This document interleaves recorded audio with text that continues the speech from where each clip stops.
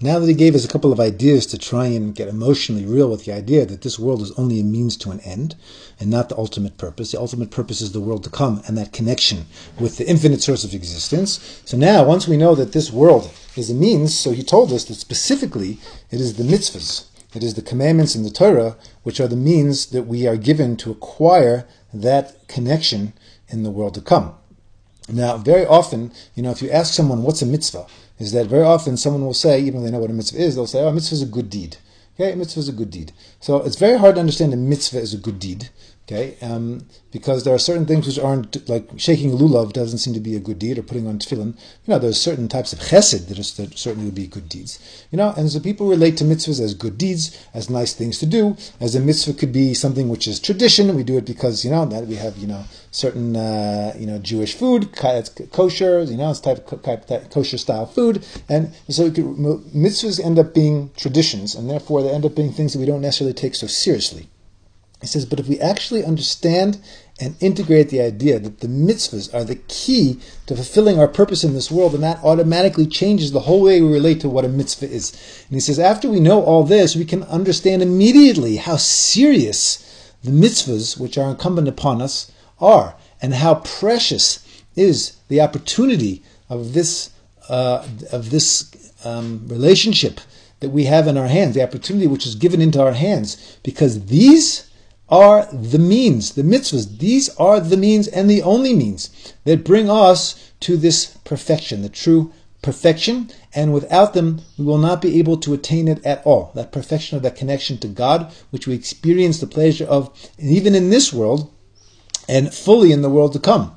And he says, it's known that if you have something where you're trying to achieve something, and you have a purpose, okay, and you're trying to reach a purpose, and you have certain means, and you want to use these means to achieve that goal, is that you have to collect all of the means together and use them in the proper way in order to achieve that goal. And according to the strength of the means and the way that they're used, to the extent that you do it properly, to that extent will you achieve that goal.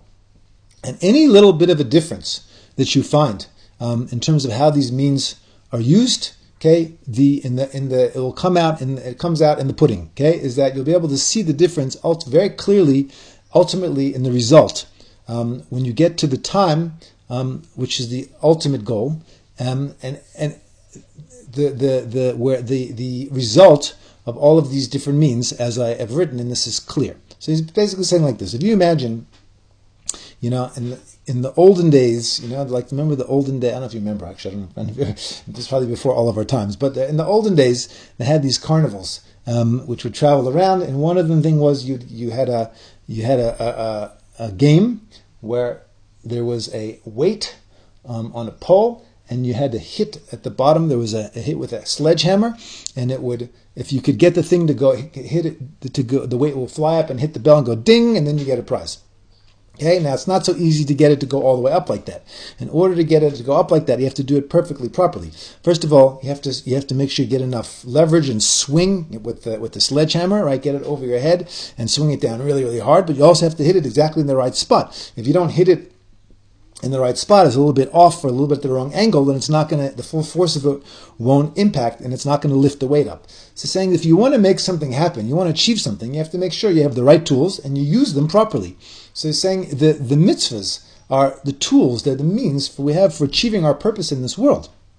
Okay? So very often, you find, even amongst people who are observant, is that you'll find a very big difference. There's a dividing line, okay, and that dividing line is how you relate to halacha. Okay, because halacha, if you look at halacha from the outside, his halacha can seem to be very, very nitpicky. Okay, it gets very, very nitpicky. Okay, so most Jews who are at least somewhat traditional, although probably not most Jews in the world today, unfortunately, but will have a mezuzah on their door.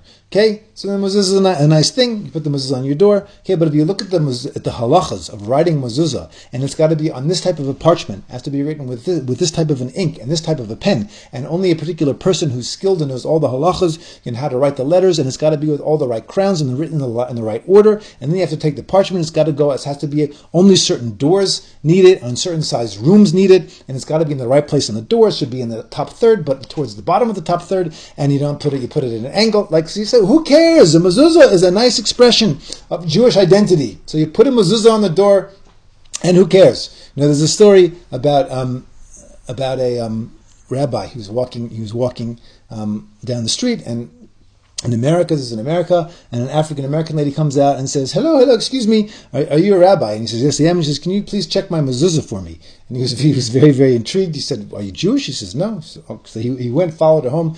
So goes to her front door, and he pulls off the case off the door, and there's nothing inside there. So he says, "Well, there's nothing in here." And she said, "Yeah, I know." She said, "Well, where's the mezuzah?" She said, "What do you mean? This is the mezuzah. It came with instructions, but I couldn't read them. They were in a funny language. I threw it out." Right? So I think that's people today who think the case is the mezuzah. It's not. Okay? So people think, you put a thing on your door and it's an expression of Jewish pride. No, a mezuzah is a mitzvah and it has to be done according to in a very specific way, with many, many specifications, as complicated as specifications for any piece of technology, because it's spiritual technology. So he says, once you understand this is for sure, then a person has to be so precise in how they do a mitzvah, because it is necessarily so. That if a person does the ultimate care and precision and how you fulfill the mitzvah, the same way that if someone was a gold dealer and was a jeweler and had to weigh gold, had special exact scales to weigh, because every single fraction of a gram makes a difference, or pearls, they're so precious, you have to be so precise and so careful, because the result which comes from them comes from doing them perfectly, and the eternal preciousness is so great. There's nothing greater than them. So you have to be just like you're weighing gold or pearls. You have to be so careful and precise with how you do your mitzvahs.